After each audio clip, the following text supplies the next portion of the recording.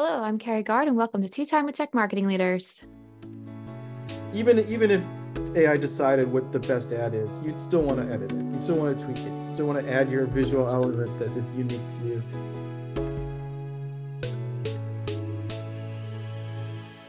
This episode was so timely, so timely. Normally, I sort of have a backlog, and I have, this episode be, well into like May. But given the timeliness of it, I felt like y'all need to hear it right now. Saren Sakurai, I hope I'm saying that right, Saren Sakurai joins me on this episode to talk about, oh my gosh, we talked about so much, but it was really in line with this framework around how to go to market in a demand gen sort of way, and how we need to think about going to market differently given the new technology available between ChatGPT, as well as the fact that a cookieless future is looming for us all. I love the way he has reframed this in a way that we don't have to be scared of it. We're all kind of scrambling right now to figure out what we're going to do in this new world of marketing as it pertains to brand, and not being able to necessarily follow, people who've never heard of us before around the internet, and how we need to capture users' attention faster and hold them longer, and how we can use AI to help us cultivate that and curate it better. He says it so much more eloquently than me, so I'm going to leave it to Saren. Before I get there, Saren is the Senior Director of Digital Marketing at BlackBerry. He runs the paid media, global websites, campaign management, and digital analytics for the reinvented BlackBerry security software. His team plans and executes brand marketing and demand gen programs for the corporate marketing demand gen divisions, and his marketing stack includes The Trade Desk, Adobe Experience Manager, Pardot, and Rollworks. We will get into a little bit of this, of what he's doing and how he's measuring, and how analytics plays an important role in the new world of our cookieless future. Saren tells his story and explains more around his experience. So I'm going to leave it to him and take you on this journey with us. So here is my conversation with Saren.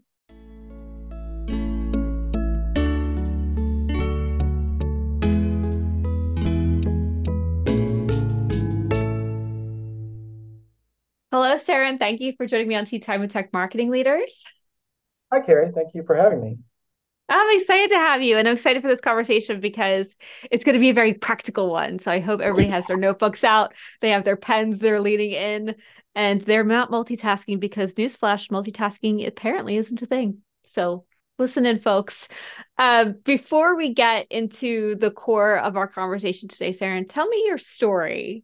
I've been on the edge of my seat waiting for this since we talked, because I always hold people off. They say, don't tell me your story yet, because I'm going to hear it live. But I have been waiting for this one. So tell us your story, Saren. What do you do, and how did you get there?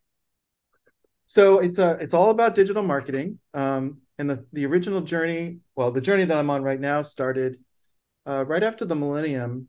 I had spent a couple of years in Japan, living and teaching on the JET program. And when I came back, I started my real life and moved to Portland, Oregon, where my parents were living at the time, to get started.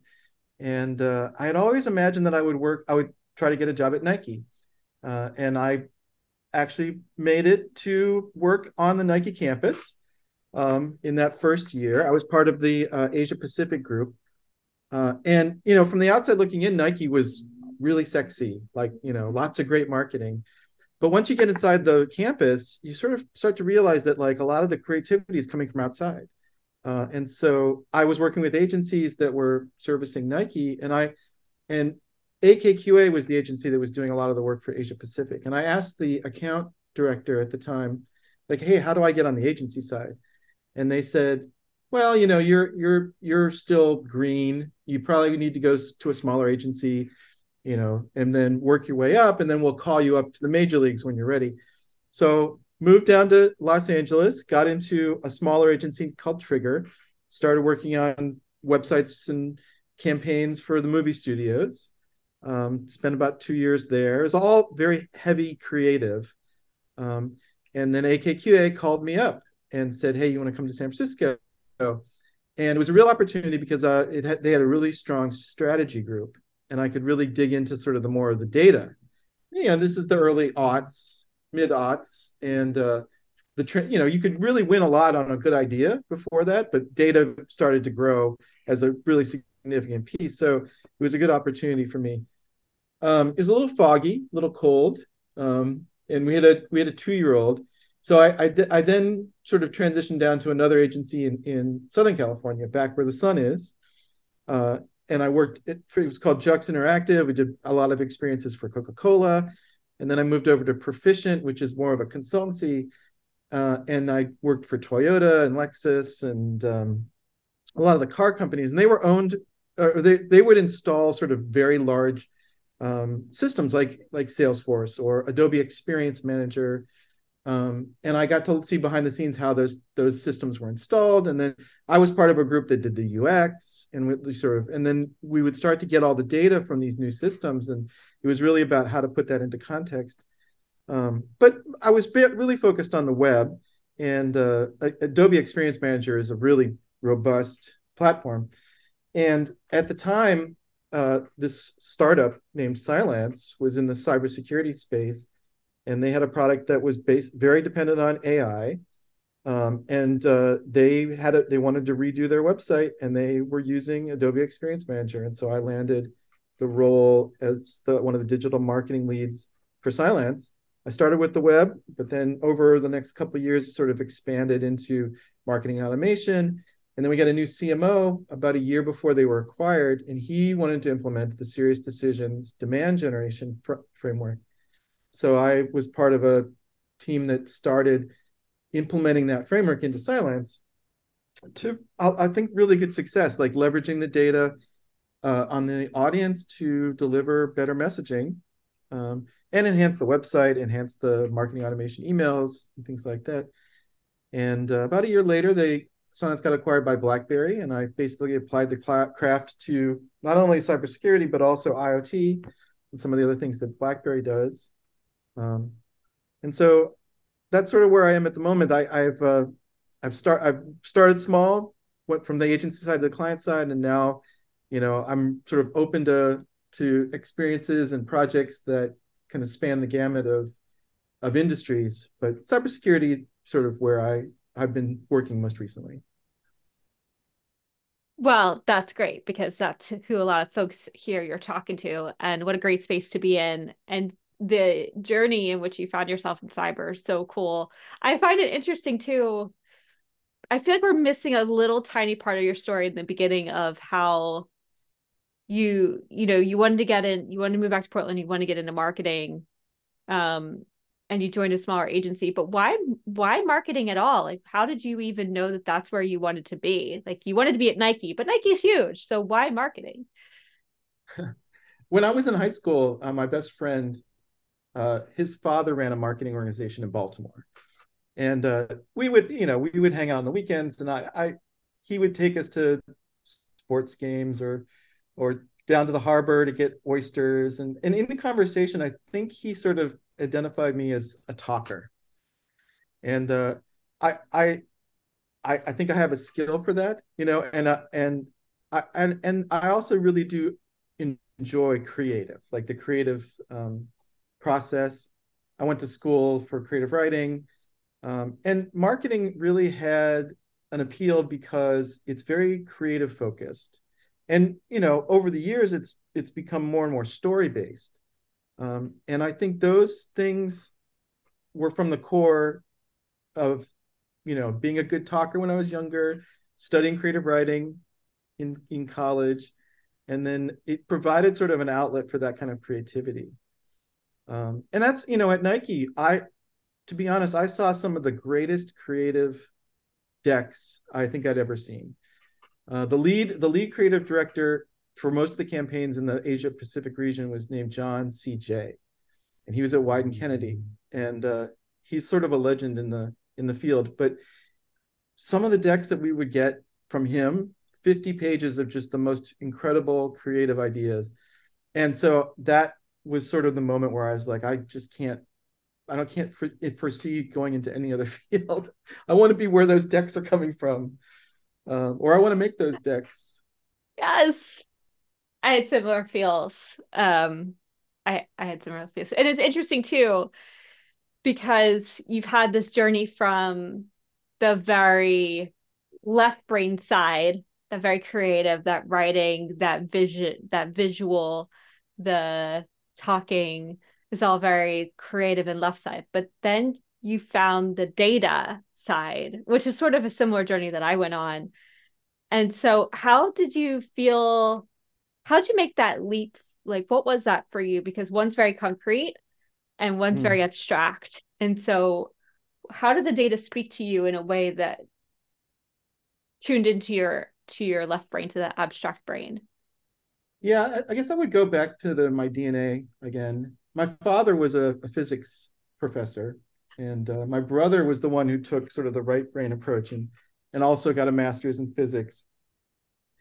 But my dad was a liberal arts thinker, and he would always, sort of counsel us to apply the patterns of mathematics to creative endeavors, right? And so I could always sort of see the association. The industry around us, as it became more and more digital, it just the access to data became a lot better. And it, so I would have curiosities. I'd certainly had a lot of good mentors over the years. But I think the common thread is sort of pattern recognition, right? In creativity, you want to develop a pattern and make a brand out of sort of being consistent. And the math is just a way to sort of give you more data that you can look for patterns within. And in the current age, AI is going to be helping us a lot with that pattern recognition, and maybe that will free it. Maybe that whole right brain part of the world the AI will free up the rest of us humans to sort of live in the left brain side, a little bit easier. I think that's the dream.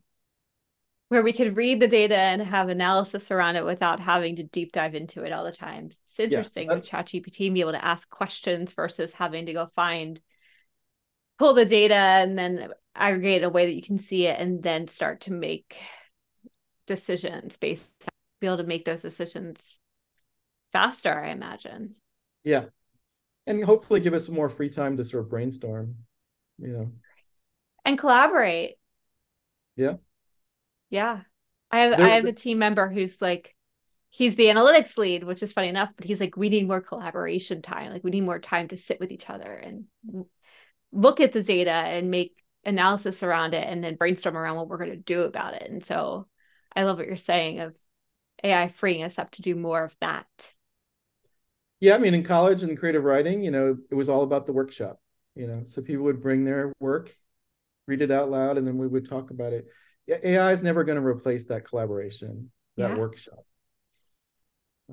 But give us more time for it. I like that thinking. Yeah. I think that'd be great. I think that'd be great. So is that how you use data today in line with the creative side of things? Do you still feel like you're able to play in that creative space, or do you feel like you've sort of made that shift into the data and now you generally live in the data? The better the tools, the better, the less you have to worry about the data. The one thing that we've been using most recently that's very helpful is the intent data that you would get from a tool like 6sense or Demandbase, Bombora. They're excellent tools in that they sort of allow you to sort of track the intent of a search. So in cybersecurity, people are looking for a new XDR solution. That's a non-branded term. It's very general, right? And in the current way that a Google search result will produce results, they're looking for answers. Now, behind the scenes, there's an algorithm, but from our perspective, it really is sort of like, how do we creatively craft the first impression that we'll be giving to someone who's doing a non-branded search, right? If they're looking for XDR, how can I, as BlackBerry Cylance, or how can I, as any cybersecurity vendor, put forth a message that captures their attention really quickly and sort of gives a sense of the story that is about to be told, were you to click on it. Data is all behind the scenes for that, but the creativity is really sort of being able to test, a lot of variety of messages that you can put out, rather quickly, but then the data will sort of allow you to selectively choose which thread most people are responding to.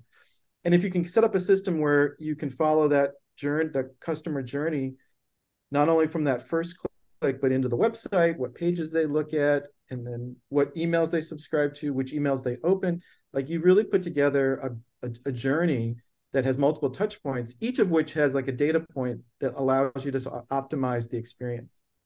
So even from the point of view of like the email, we should produce like 40 different emails, see which one works. But then over time, you let the data sort of figure out which is the most popular, and then you can whittle it down to just 2 or 3. And then you've got your nurture path like sort of optimized.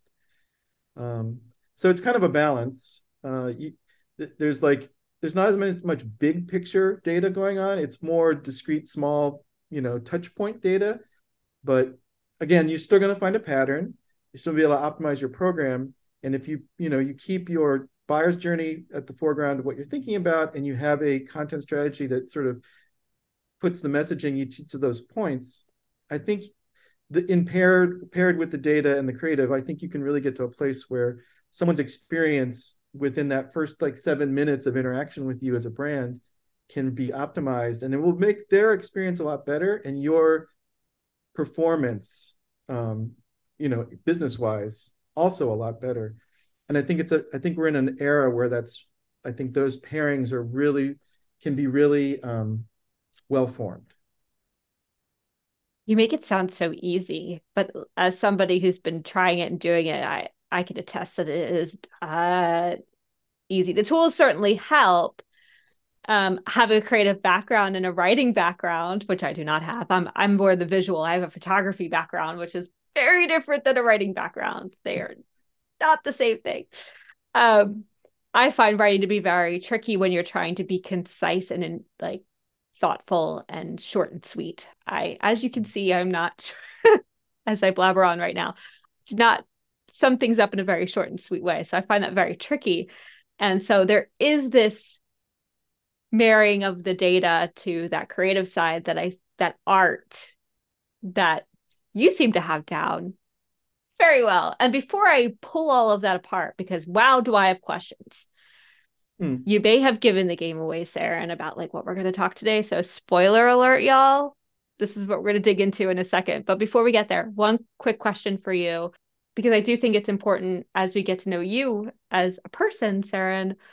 What's one challenge you're currently facing? Is it in line with this, or are you having a very different, like now that you have all this figured out, you're having very different challenges? What's a challenge you're currently facing? Well, going back to the practical, I think, as a marketing leader, you do need to have a vision of what you want to create. And many of us can speak sort of idealistically about what that vision should look like. I'm trying to describe that vision.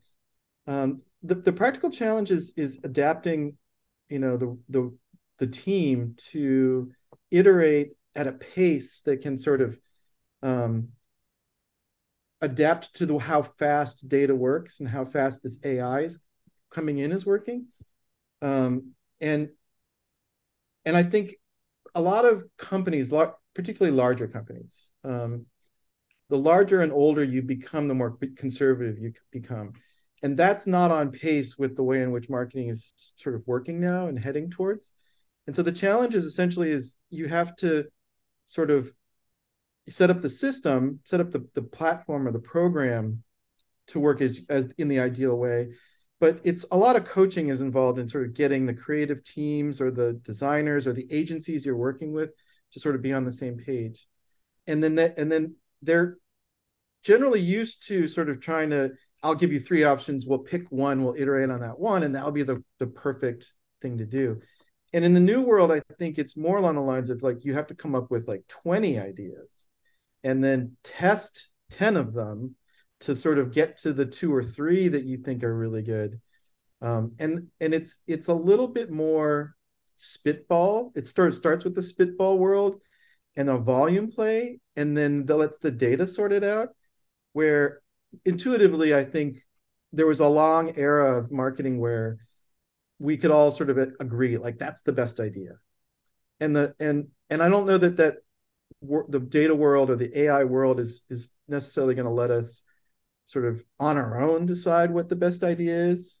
We have to adapt to the way in which the patterns are being recognized, and produce it like a higher volume and at a faster pace.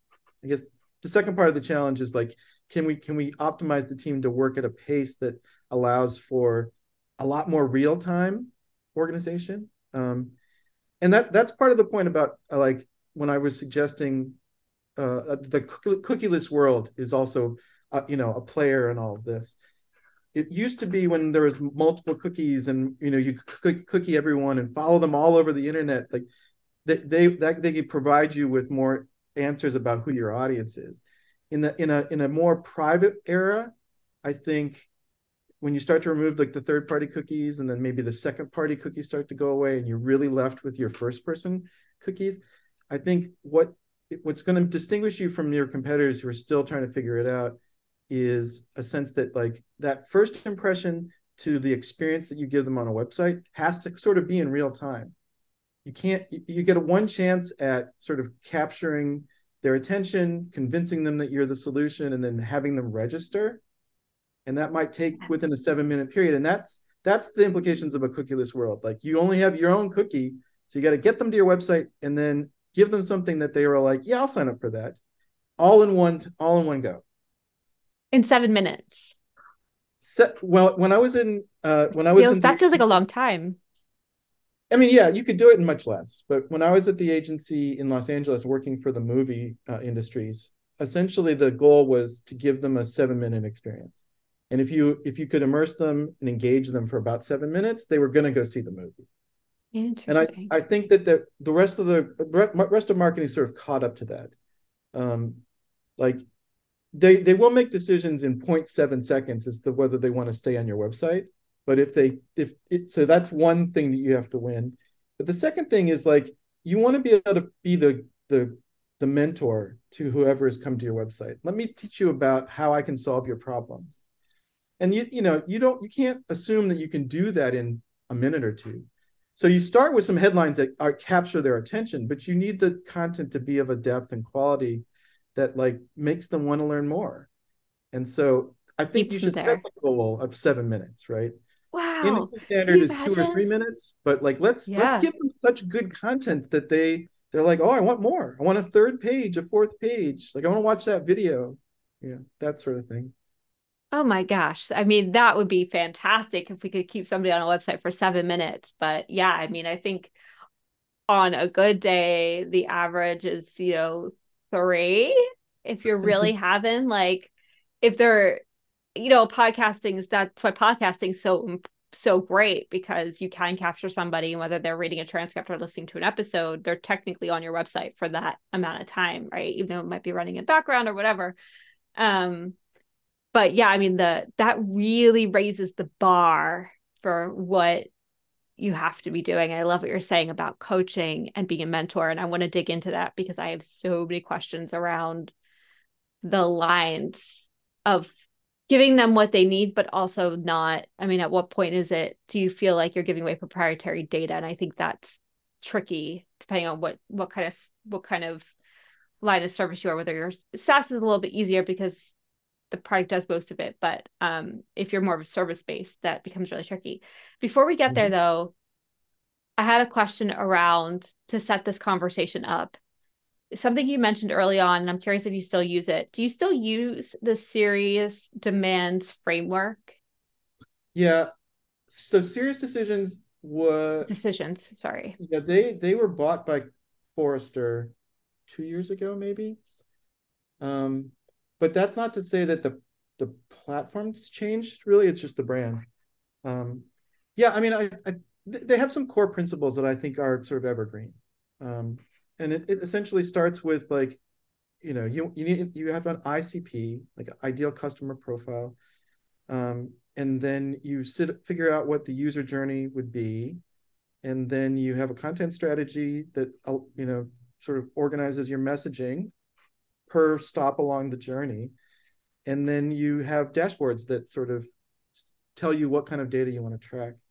That's not actually going to change. Like, they can rebrand the process all they want, but yeah, I mean, I don't think I'm going to get off of that as a framework Mhm. anytime soon. It sounds like you're trying to move faster through that user journey, though, in terms of what you're talking about and how AI has sort of come to play. Yeah, yeah. The Which third is party the third party cookies were how we were going to sort of track you across the website or the web in general, and that was going to play out over a much longer period of time, right? And at its Mhm. worst, it was Facebook was sort of tracking every website you went to, and then using that information to build the audience. Like that, we're not going to really. Privacy dictates that we shouldn't be doing that anymore. That all condenses the time down significantly. ChatGPT will come in and make it even more condensed because you can get an answer really quickly. So you Mhm. kind of want to model yourself more about a very condensed time, a 3-step model as opposed to like a 12-step journey. So maybe it's less of a journey and more of a sprint.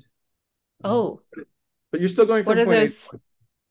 Right, what are those three milestones that you want them to get to, and what are then the actions that need to be happening to for each milestone to sort of succeed, Yeah, kind of thing.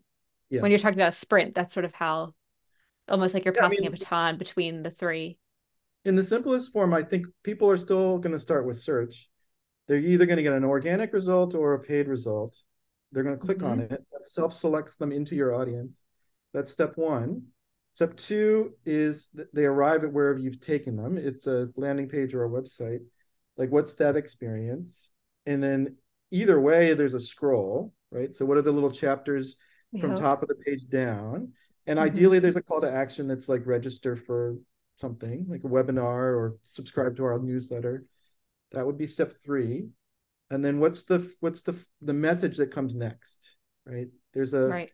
sort of there's a new expectation, like relative to GPT. Like, I'm not going to give you something immediate necessarily, but that next email ought to come pretty quickly and sort of advance you to whatever the next click would be. So that little sprint is sort of super important. But it does give you the first person cookie when they come to the website, and then it gives you like an email address when they subscribe to your newsletter. Like, those are the data points that you're going to use to like extend the timeout, sending them more email or using that cookie to sort of give Retargeting. them targeting. Yeah. Yeah.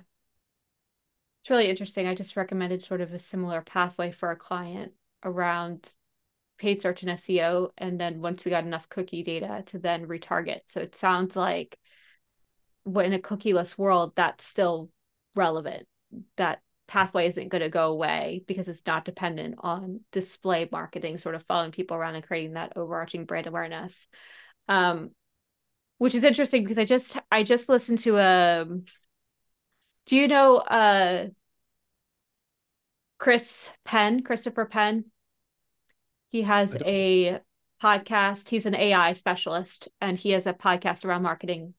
And he has this really great newsletter that he puts out. In the newsletter, he talks about ChatGPT and how it's about to like totally change the SEO landscape. And so his message around that was brand. Like, you have got to build your brand because when people come to search for you, they're not necessarily going to get you. They're going to get a universal answer that's been scooped from the web in a way that then delivers something that doesn't necessarily mean somebody's got to click to go to a website. Um, which then talking about this cookieless world and display becoming a bit trickier and less targeted because you don't have that first party cookie necessarily.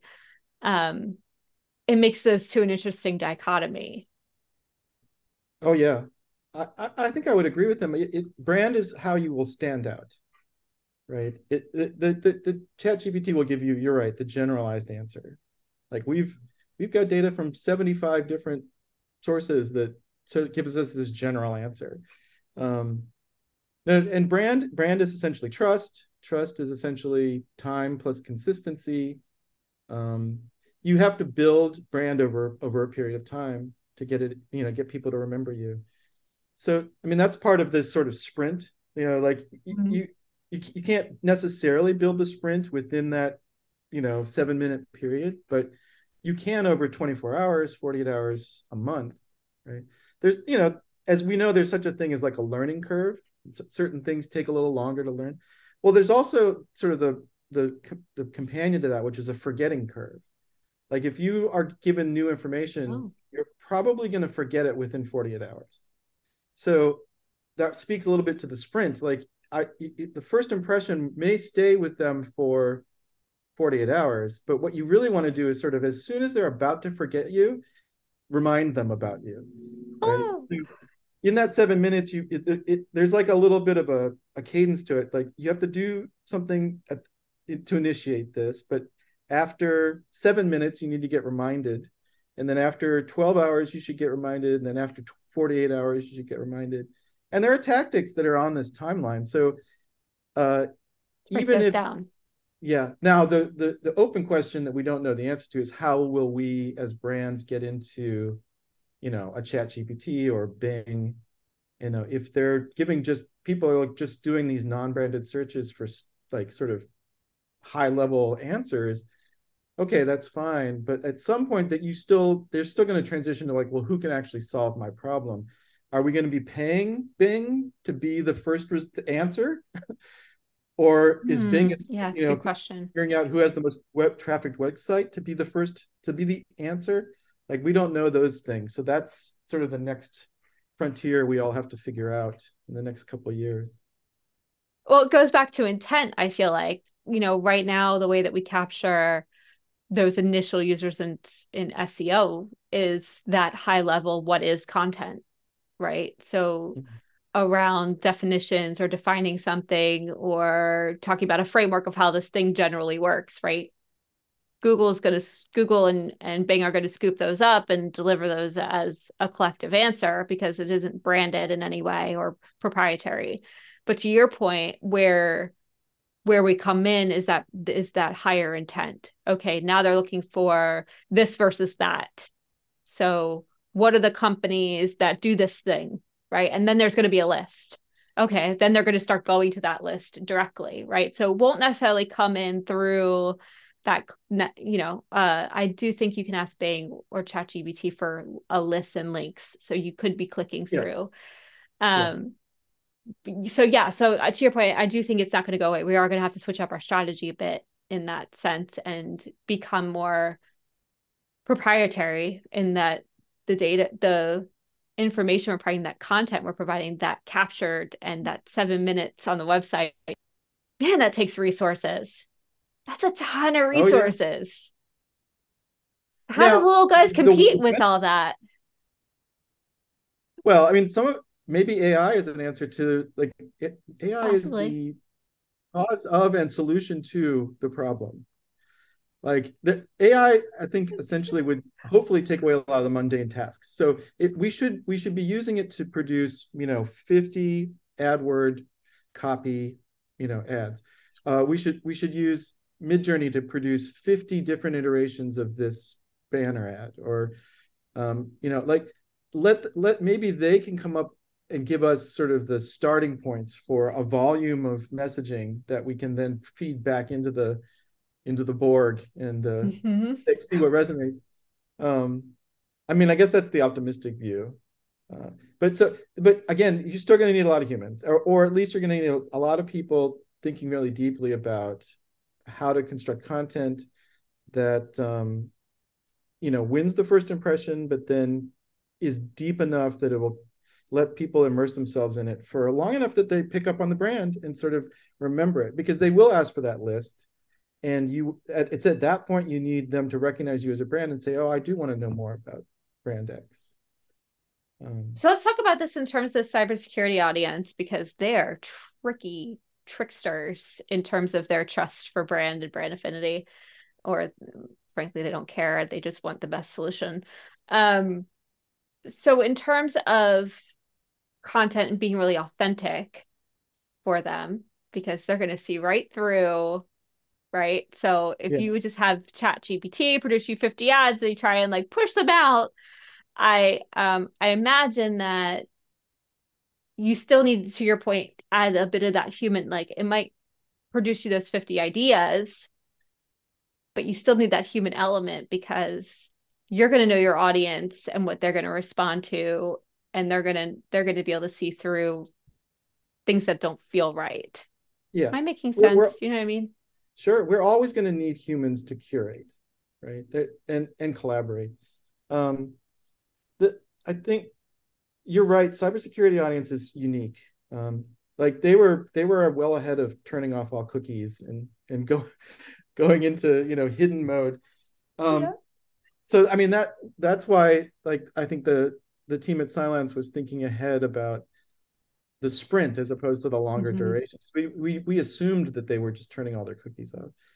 Um, but no, the authentic content is always going to be a challenge. Now they are, my interpretation of them is they're more on the left, well, on the right brain of it, where I think key data points, surfacing key data points early on in the first impression, I think is really important.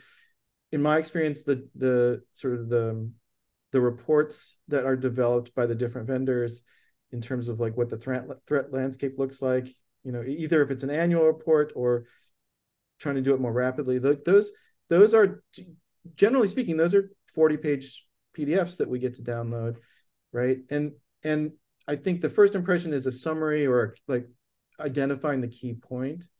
um, AI might be able to help a little bit with that, give us some options, but I still think it's human to human interaction. So we have to curate what we think are the most salient points, and then provide them up front, because we can sort of guarantee their authenticity because we've curated them. I love that word. I think that's such an important word, curate, as it relates to AI, because so as a photographer who used film way back when, dating myself, I had to be dragged kicking and screaming into the digital age. And I think part of that was because I found that a lot of photographers were just spraying and praying, so to speak, even though that's a terrible phrase, but it's just this idea of, and even this happens today with digital and your phone, right? How many photos do you take of the same thing that then just fills up your folder, right? Your library that then you have to curate to get down to those. But who really curates these days? So how many duplicates do you have in that folder, right? And so when you don't have digital being able to do so much of that for you, it because now we're being served up these lovely I don't know if you get it on your phone, but like I'll get albums of my kids and doing certain things, and it'll be one photo instead of like the 15 I probably actually took, instead of us being Yeah. a bit curated for me, which is helpful. But before that curation happened, it was really daunting. And so I was all about film and being really thoughtful and intentional about every single image. And then digital happened, sort of exploded, and that became overwhelming. And so it feels like that for me that's happening. Like we could have 50 ads being created. Um, to curate those is a process, Yeah. and then to get them in the marketplace and have AI figure out which one's essentially the best one and is working seems to be the system, right? So you still need to curate them to a degree. You still need to pick out the best ones and make sure the language is in line and make sure that it makes sense and you're reading them all, and then getting them out to the marketplace as quickly as possible so then AI can learn and figure out the right ones. seems to be it seems to be more driven by a little less gut instinct and a little more systems and process now, if you want to Yeah. move faster and get to that sprint. Am I on I think something? that's right. Yeah, no, I think that's right. I mean, the brand aspect is kind of tricky because, you know, an AI will only tell you what it thinks it performs the best, and that doesn't necessarily convey brand. Um, but yeah, I think that you don't ever want it's always going to be a human being buying your service or your software, and so you can't go fully into the AI world and expect that like we don't even need a marketing department anymore.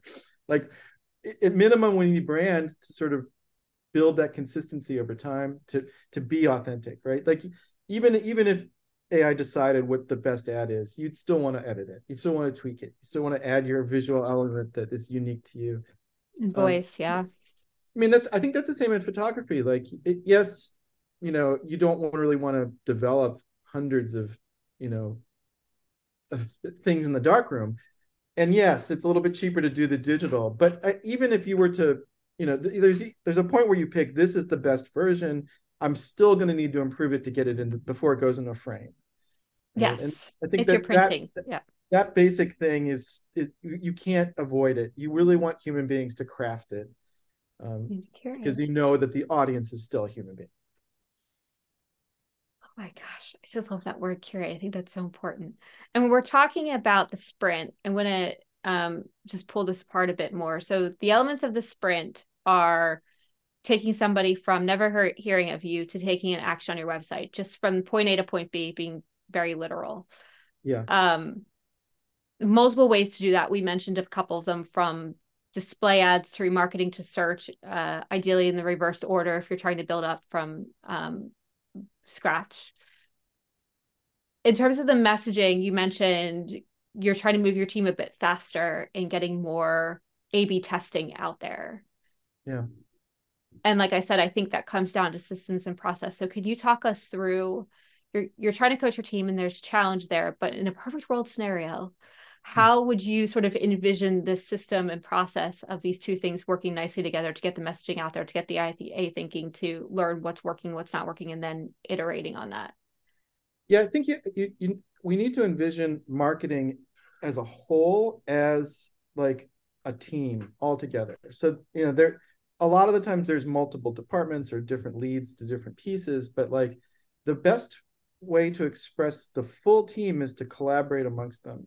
And the primary example, like in cybersecurity, is there's always a new threat coming, or there's a threat that happened overnight, right? And we will hear about it through a news source or through a cohort, and want to know more about it.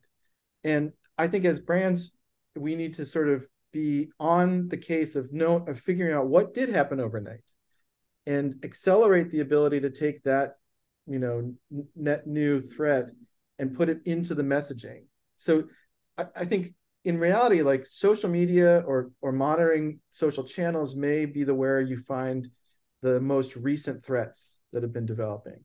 Now, we need to facilitate that recognition going over into the marketing group who are doing Google Ads, right? Like if social picks up on something that just happened, get it over to the Google ad people and have them build out 50 messages about it, and then put it into the system and test it as quickly as possible. Because, those people who are waking up that morning and hearing about it are going to go do searches about it. And whereas traditionally we may do annual planning or quarterly planning, and we sort of take these non-branded terms as very, very generalized, like I think people are conducting searches on much more specific things. So figure out how to tighten the circle, collaboratively share learnings and insights, and activate messaging outward, like based on really, quick turnaround discoveries. So that's a little bit tricky. It's a pace that you're not necessarily used to, but like I think you have to tighten that circle in order to adapt to the sprint. It sounds like if you have a template of messages that you know have worked from the past and you know of this new threat, then you should be able to sort of do an A+B methodology of like threat A happened, outcome B happened, we do see about it. Yeah. Then the turnarounds should be a bit tighter because you're just dropping in elements versus trying to rewrite the ad from scratch every single time. Yeah. No, I mean, I think at its peak, Silence could get this sort of process down to like a 4 hour. Wow. Now it was sort of like all hands on deck, and Yeah. this was a significant breach. Like, first of all, we need to know, does the product actually protect from it, or protect Right. our customers from it? So you involve like the development team and or the research team, and they say yes or no, and if they say yes, like we can make the blog post and put it out in social media, and like it, it moving that many people in concert with one another is Mhm. not an easy thing, but 4 hours is way better than 4 weeks. That's really fast Yeah, I know. in our day But and age. I mean, cyber, That's where we gotta the go. threat actors are depending on the vendors not being that reactive, right? Mm, interesting. AI is AI is developing threats as fast as AI is It's catching them. true. So true. Quick question about this because I know it's a hot topic as I have conversations throughout my podcast. And this is an interesting, I had a great conversation with Matt Ziegler, whose show was before this one, for people to go check it out, where we talk about messaging, um, and the marriage and the balance between wanting to use data and being really intentional and thoughtful about bringing data to messaging, but also being wary to use fear, uncertainty, and doubt. Like you don't want to scare people into using your product. And so I don't feel like that's what this is doing. I feel like it's a fine line, but I want to just sort of have a small conversation about that so people feel the same way about it. Like Yeah. that's how I'm reading it, not as fear and certainty yet. I'm reading it as very factual. This thing happened. Here is the outcome of it. Here's what our project could do about it. It's not like hurry up and get this thing before this thing happens to you and you have to get it. Like there's a different level of urgency in how you message that. Yeah. That I think you're walking very thoughtfully.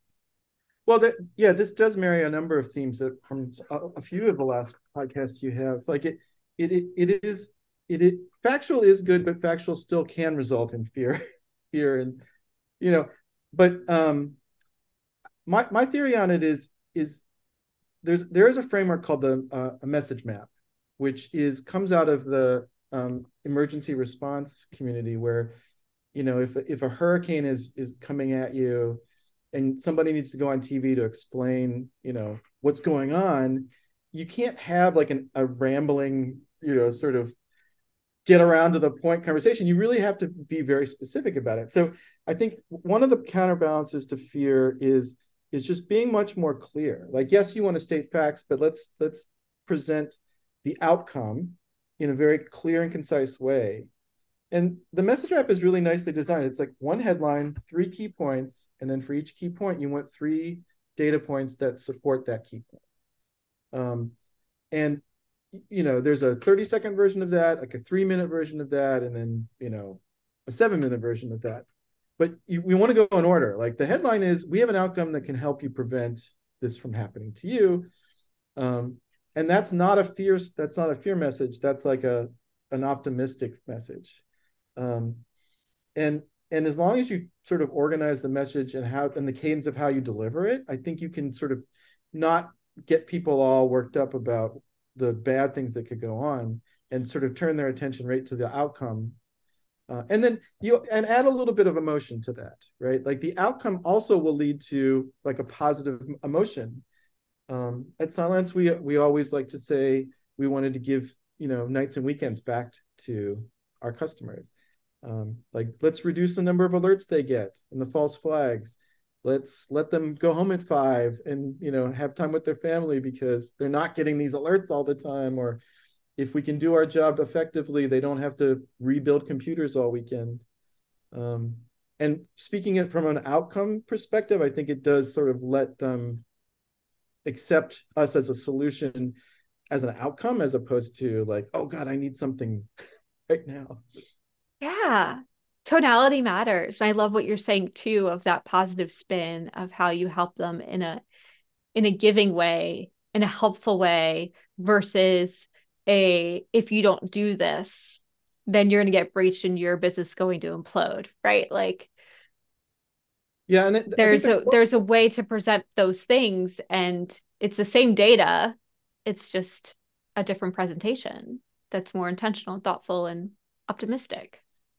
well, it goes back to an earlier point where, as part of your storytelling construction, the user needs to be the main character, and then you as the brand need to be the mentor. And you can tell them about the outcome at the beginning, but you really do need to provide them in as part of your content strategy as to what the plan would be.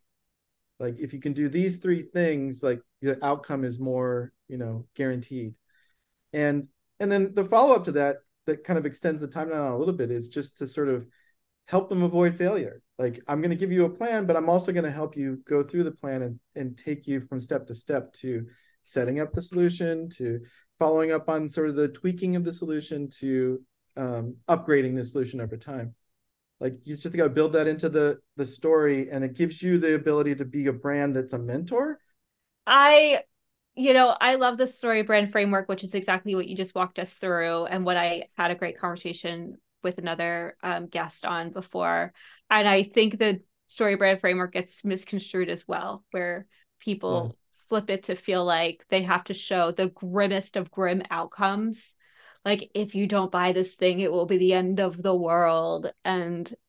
I don't think that's what the writer intended. And it's a shame that it's been so poorly misconstrued because it is a beautiful idea and an impactful and powerful one when you can stop talking about yourself Mm-hmm. as a brand and put your customer first, which is everything you've been saying, Yeah. and really figure out what that journey is and that initial sprint to get that first impression. So especially in a cookieless world, and then bring them on that journey through data and intentionality and beautiful optimistic outcomes of what your product's going to that um you know I want to call it a vacation, so to speak, because that's what when somebody's trying to make you book a vacation back in the day, it was really trying to paint that picture of the beach with the Mai Tai and the waves. And we're not going to talk about TSA and how to get from point A to point B. We're just going to like talk about the vacation, right?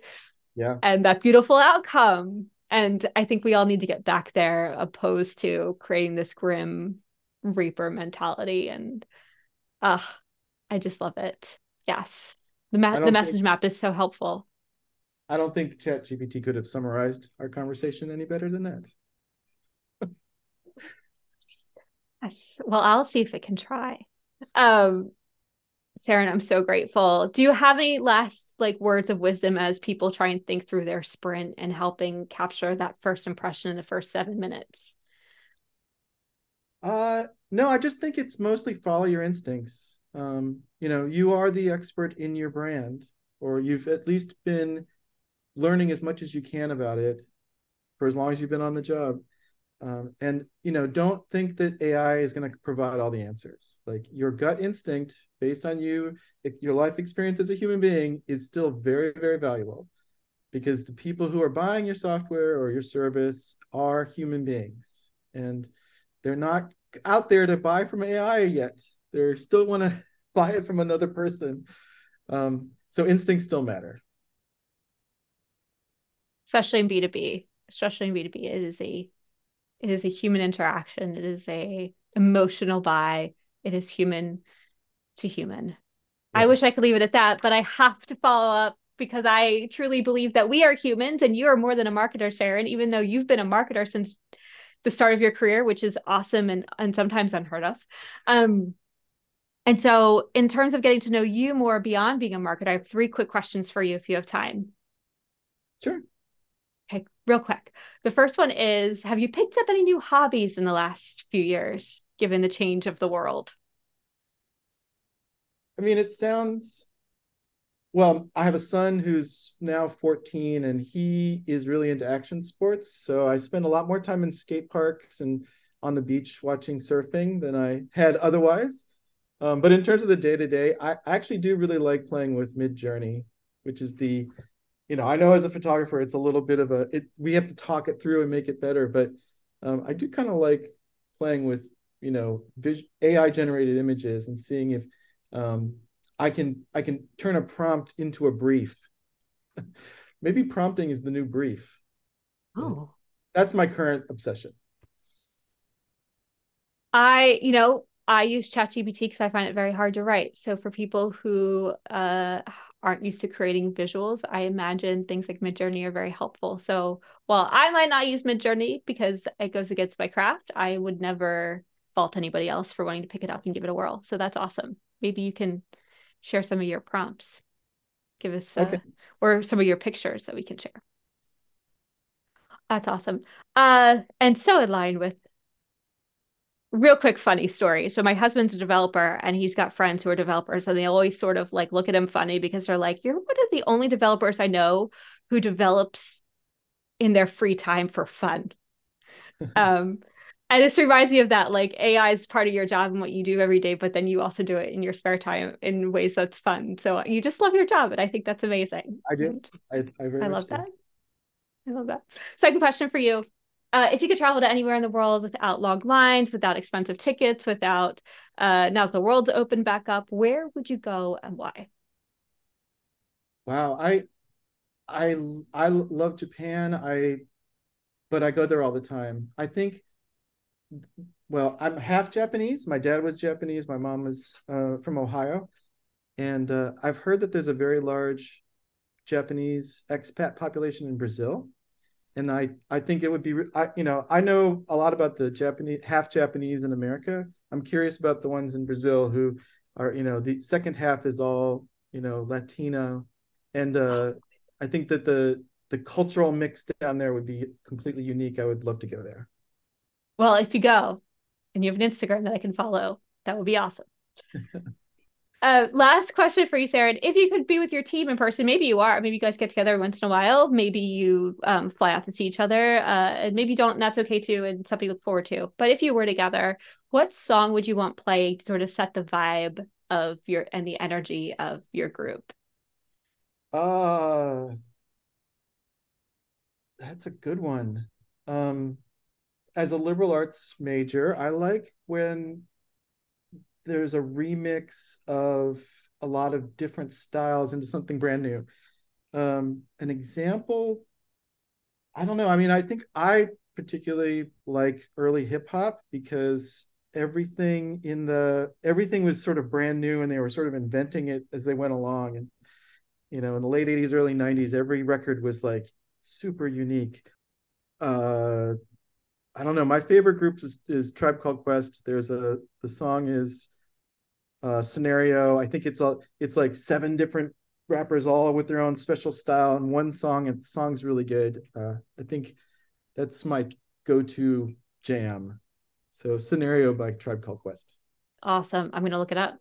It's happening. And then I'm going to put a link in this so people can look it up too, because we are always out to find new music.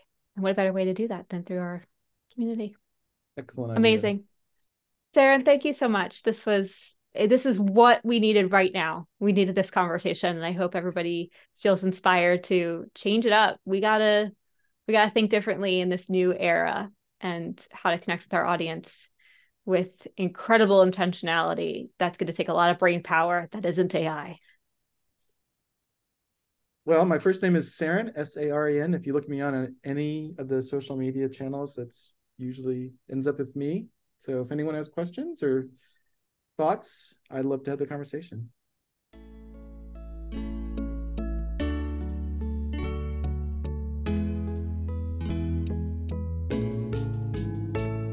That was my conversation with Saren Sakurai.